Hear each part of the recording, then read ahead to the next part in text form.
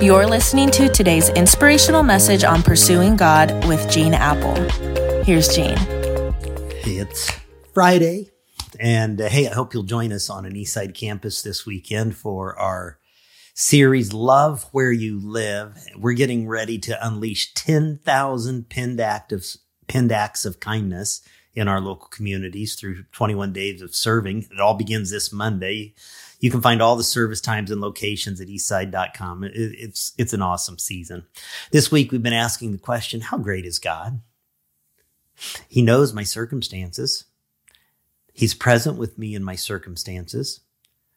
But here's the one I think we really need to come to terms with today. God is more powerful than my circumstances. This is referred to as God's omnipotence. Omnipotence. He is greater. He is stronger. He is more powerful than my circumstances. Maybe for you, the thing that's standing in the way of your circumstances and experiencing God's power in the midst of them right now, it could be just good old-fashioned pride. Maybe you say, I make a good living, I have a nice place to live, I'm healthy, I'm doing fine, I don't need God. And if you don't think you need God, you just, honestly, you haven't hit bottom yet. And the day will come eventually where you will need God, and you're especially going to need Him on your last day on this planet. One time, a guy named Jeremiah was at one of those points where his circumstances were just overwhelming to him. He'd been singing the blues. I mean, he was down, doobie-doo, down. But he experienced the power of God to touch his circumstances. And he says in Jeremiah 32:17, O sovereign Lord, you have made the heavens and the earth by your great power. Nothing is too hard for you. Nothing is too hard for the all-powerful, omnipotent God of the universe. I mean, what's hard is coming to the point in our lives where we're humble enough to admit that we're not God and say, God, I'm powerless and I need you in my life. There's a principle I learned from Scripture many years ago that's been so helpful to me over the years. Sometimes it's referred to as the power along the way principle. Now, we would all prefer that God would just empower us in advance of our challenges and circumstances. We'd like to have His power before the crisis. But God's way is to give us power along the way. Years ago, when I found myself in a situation where I really wondered if God could make a way, there were moments where I felt there's no hope. Moments of loneliness and isolation and regret were so intense. I felt my life was ruined, over. God could never use me again. And most of all, He'd never want to use me. I mean, it was hard to see any way out, any light at the end of the tunnel.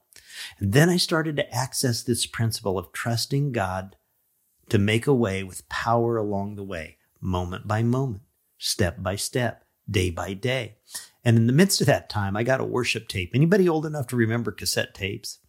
And I probably played that tape over 1,000 times, over and over, to listen to a song that just said, God will make a way where there seems to be no way. He works in ways we cannot see. He will make a way for me.